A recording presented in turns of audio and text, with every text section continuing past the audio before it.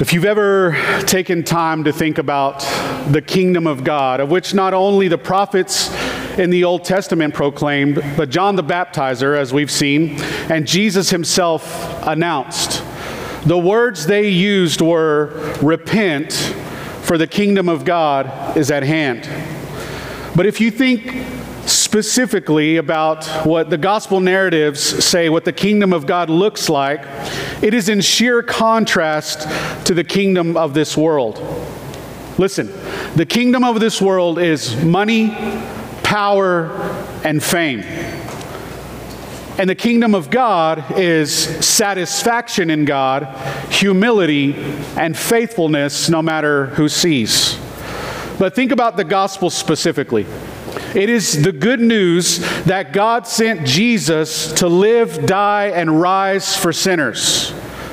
Now think about, what do we have to offer God? The thing that he hates the most, which is sin. We are given faith to believe at salvation. We repent, which means to turn our back on our old life, which repentance is given to us by God's grace. And we are made God's children to live in the kingdom forever. There's nothing else like this in any power structure. The kingdom of this world is work hard and we might give you a spot in this kingdom. The kingdom of God is you can't work hard enough. You can never earn a place, so someone else did it for you.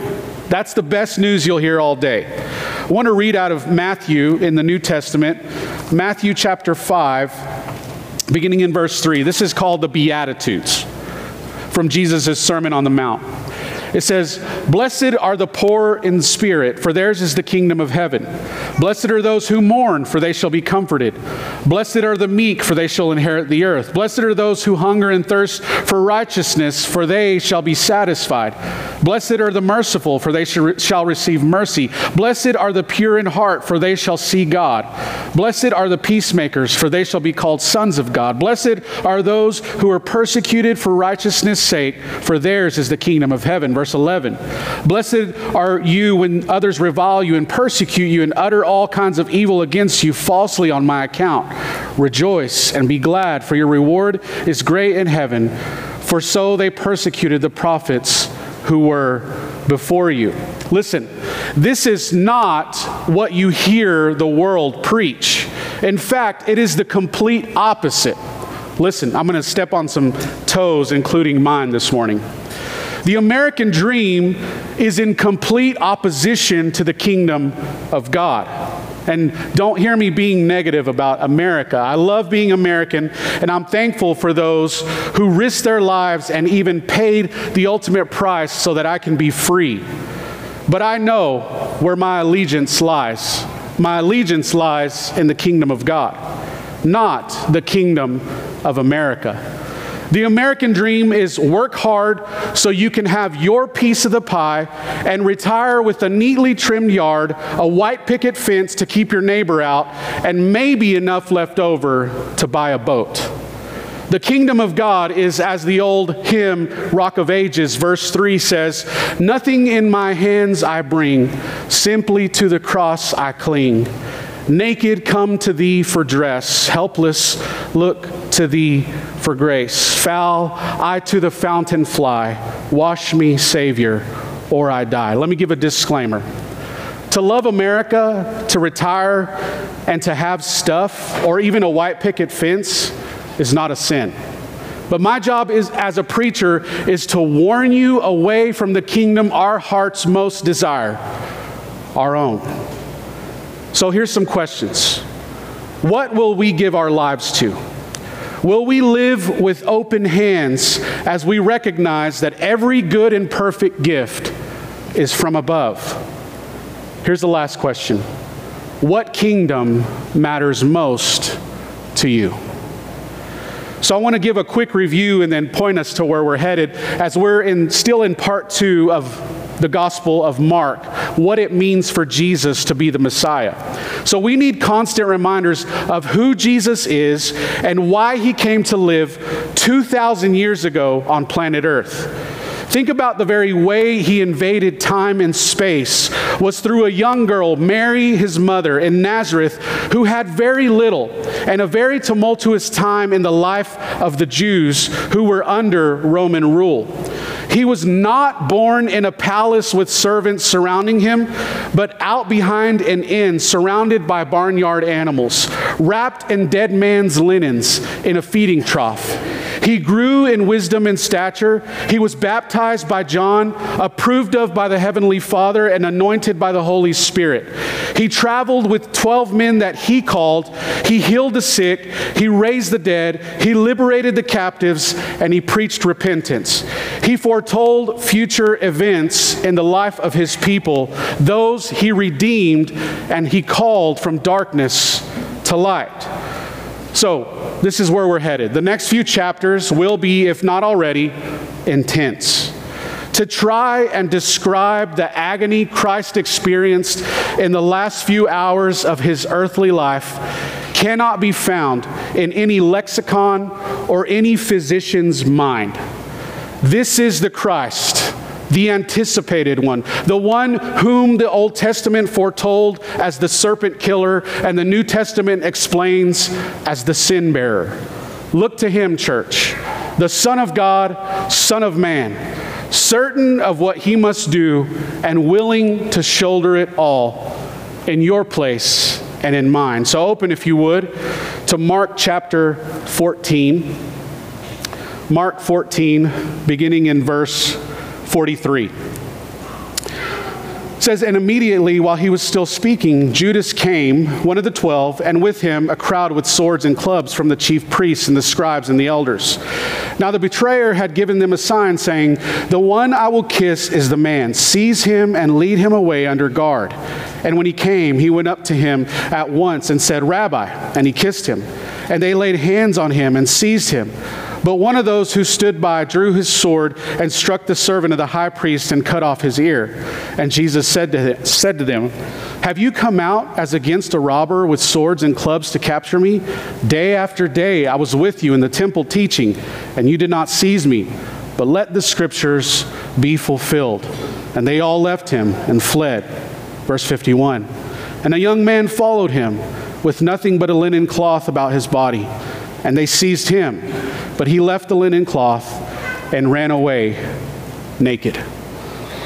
So last week, we had an in-depth view of Christ praying in the Garden of Gethsemane and what he endured as his deity and humanity were on display as he cried out to his Father, the tension of the overwhelming sorrow he felt, and also the desire to go willingly to the cross in obedience and fulfillment of the Scriptures. So as he comes, we saw this last week, as he comes to his snoozing inner three for the third time, he awakes them and he tells them that the hour has come, and he could surely hear the footsteps of his betrayer and the mob marching behind him. So let's look at verses 43 through 50. Again, in a very Markan fashion, we've seen this throughout the Gospel of Mark, he transitions us to a confrontation as he says, "and immediately." That's a word we've seen over and over in Mark. And immediately, while he, Jesus, was still speaking. So this means Jesus was in the middle of speaking to Peter, James, and John, and is interrupted by Judas and the crowd coming to seize him, coming to arrest him and take him away. But it's good for us to pause here and to look at something that Mark did not leave out in verse 43. It says, look at verse 43. It says, "One of the 12. One of the men Jesus had called to follow him is now the one betraying him into the hands of the religious leaders who have been waiting anxiously to silence him." Judas betrayed Jesus in a very specific way and was used by Satan to, in the end, fulfill the prophecies about Jesus and what would take place before his murder. But I want to press a little further as we think about what Mark is talking about in verse 43. Do we see our own sin as a betrayal? Sin, listen, sin either in omission or commission, thought, word, and deed, is like the late R.C. Sproul said, cosmic betrayal. We put the desires of our flesh before our allegiance to Christ.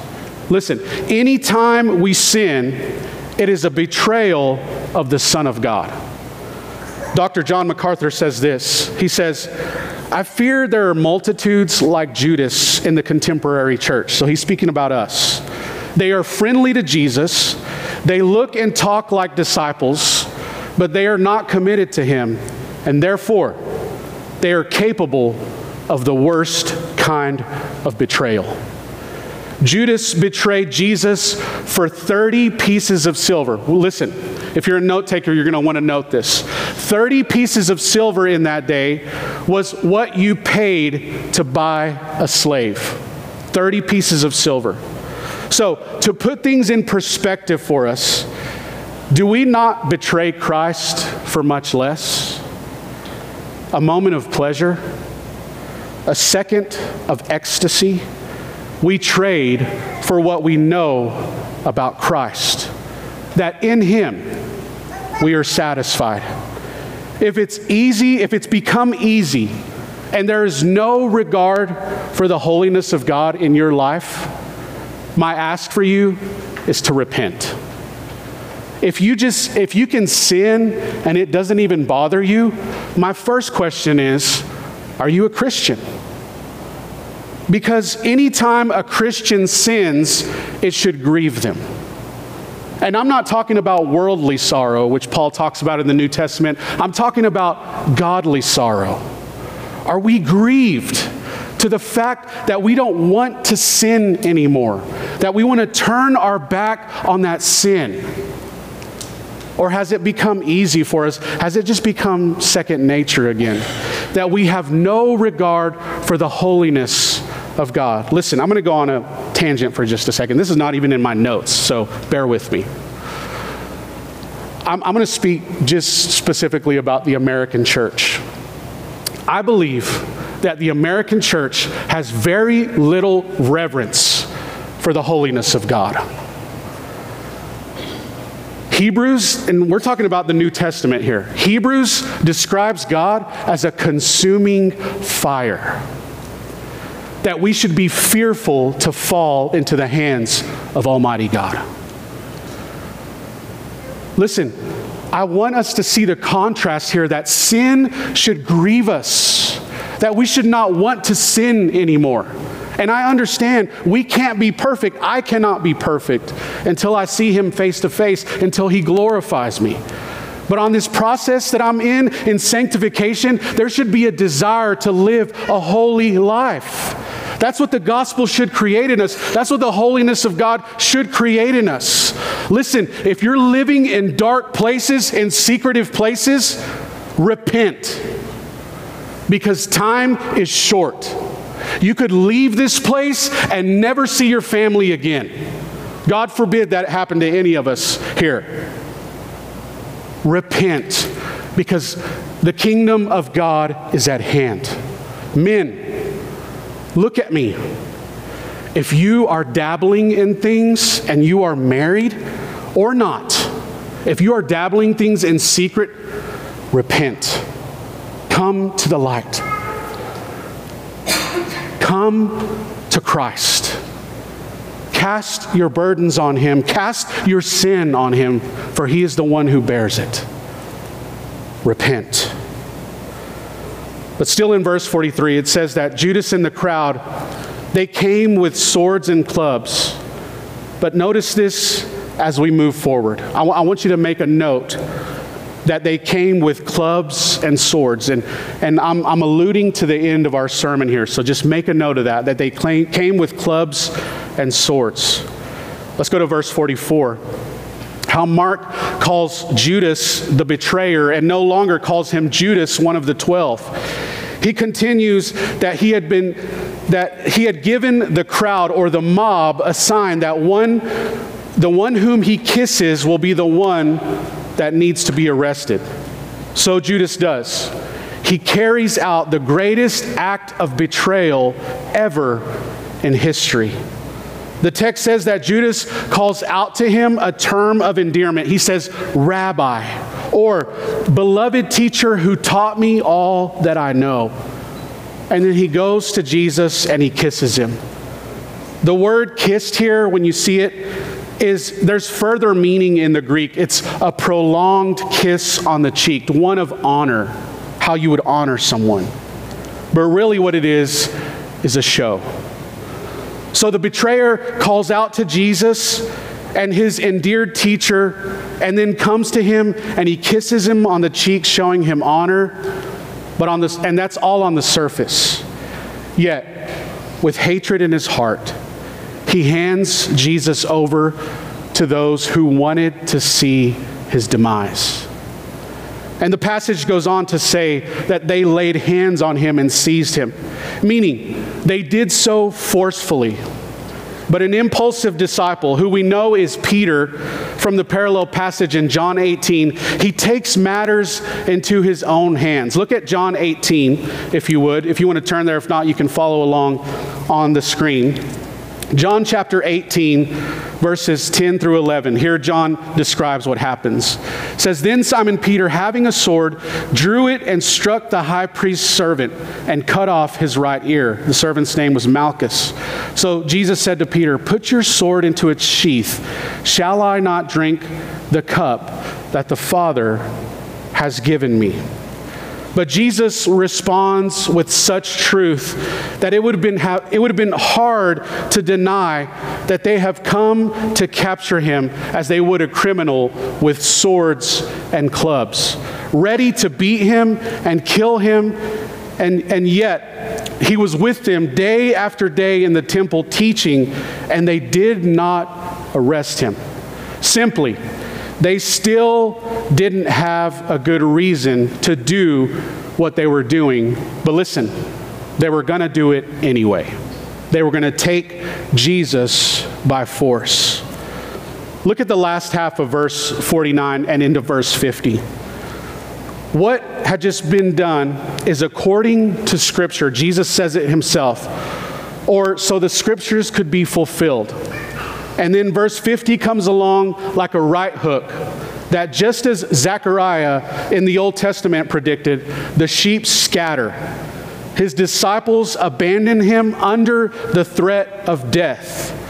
Jesus is left for dead, even by the one, Peter, who said that, "Lord, even if I have to die, I will not leave you." Peter scampers off with the rest. The text says they all left him and fled. Turn back to the text there in Mark 14. Look at verse 51. It says, "And a young man followed him with nothing but a linen cloth about his body, and they seized him. But he left the linen cloth and ran away naked." What a strange and obscure element to this story.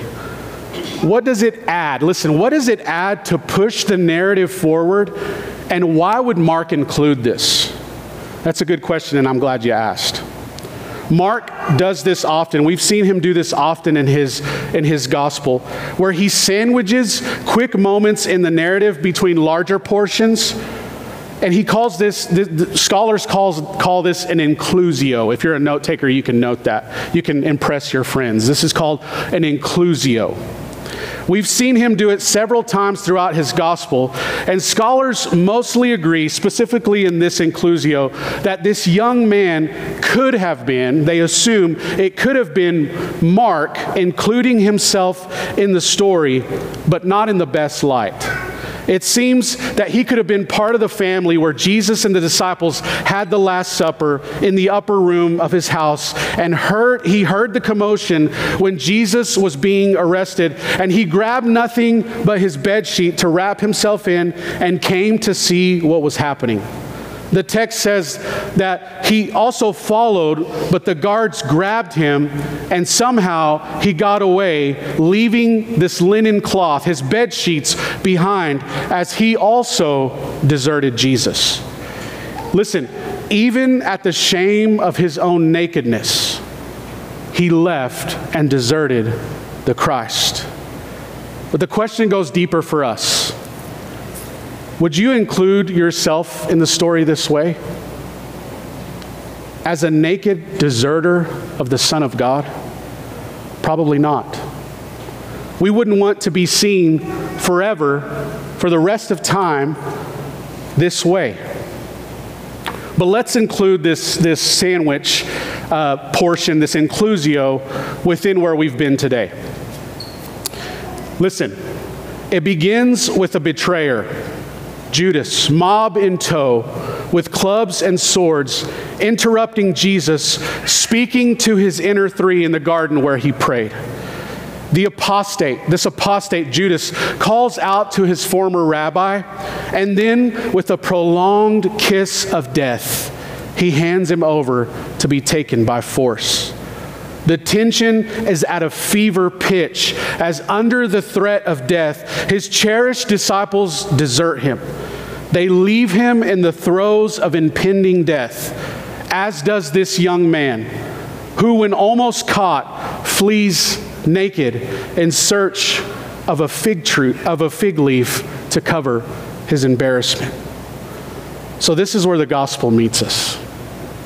In that garden, put under the test that Jesus passed, where Adam and Eve failed in a garden long ago. Christ is arrested with clubs and swords, with which he would later be beat, and he would also fall under the divine sword that kept Adam and Eve out of the garden where they shared fellowship with God.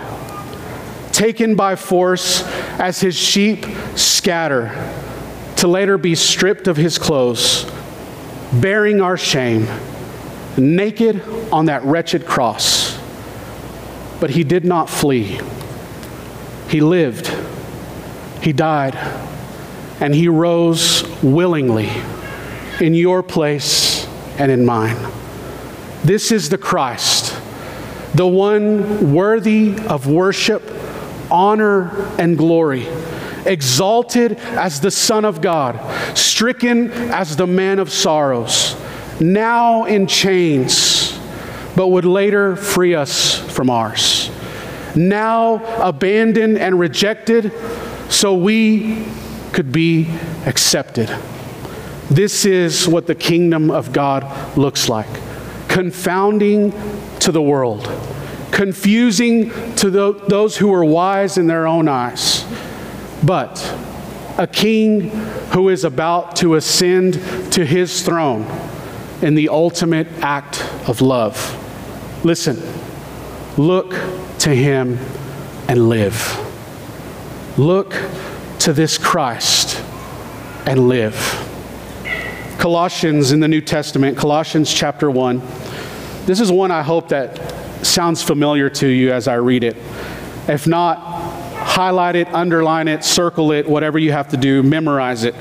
Colossians chapter 1, beginning in verse 15. Listen to how Paul describes Jesus here. He is the image of the invisible God, the firstborn of all creation. For by him all things were created in heaven and on earth, visible and invisible, whether thrones or dominions or rulers or authorities. All things were created through him and for him. And he is before all things, and in him all things hold together. And he is the head of the body, the church. He is the beginning, the firstborn from the dead, that in everything he might be preeminent. For in him all the fullness of God was pleased to dwell, and through him to reconcile to himself all things, whether on earth or in heaven, making peace by the blood of his cross. And listen how personal this gets. Verse 21, and you, who once were alienated and hostile in mind, doing evil deeds, he has now reconciled in his body of flesh by his death, in order to present you holy and blameless and above reproach before him. This is the Christ, the one who is about to ascend the hill of Calvary, who will be left alone and rejected, who will be nailed to this wretched cross in your place and in mine, and there hang for about 6 hours until he dies in your place and in mine. This is the Christ, the one who in his ultimate act of love ascends his throne, opposite of the kingdom of this world. And there he hangs, the man of sorrows, Son of God, Son of man. My question is this morning, will you trust him? Will you trust this one who was betrayed into the ones who wanted to see him silenced? Will you trust the Passover lamb? Will you trust the one who was stripped, beaten, spit on? All these things that happened to him that the Gospels describe, will you trust him? The one who didn't flee and leave us alone, but there bearing our shame, bearing our sin, died so that we could have life, was rejected so that we could be accepted. Will you trust him today? And go ahead and invite the band to come up. I want to invite us into this. Whether you're here this morning and you're like, I honestly don't know if I'm a Christian or not. I want to invite you into this. Or if you're here this morning and you're like, Ricky, I've been a Christian for years. The invitation still stands. Listen, the first invitation is this. If you're here this morning and you have not trusted Christ, listen. Christ fell under the divine sword of the Father so that you would not have to. But listen, if you reject Christ, you will have to fall under the divine sword one day. You will have to pay.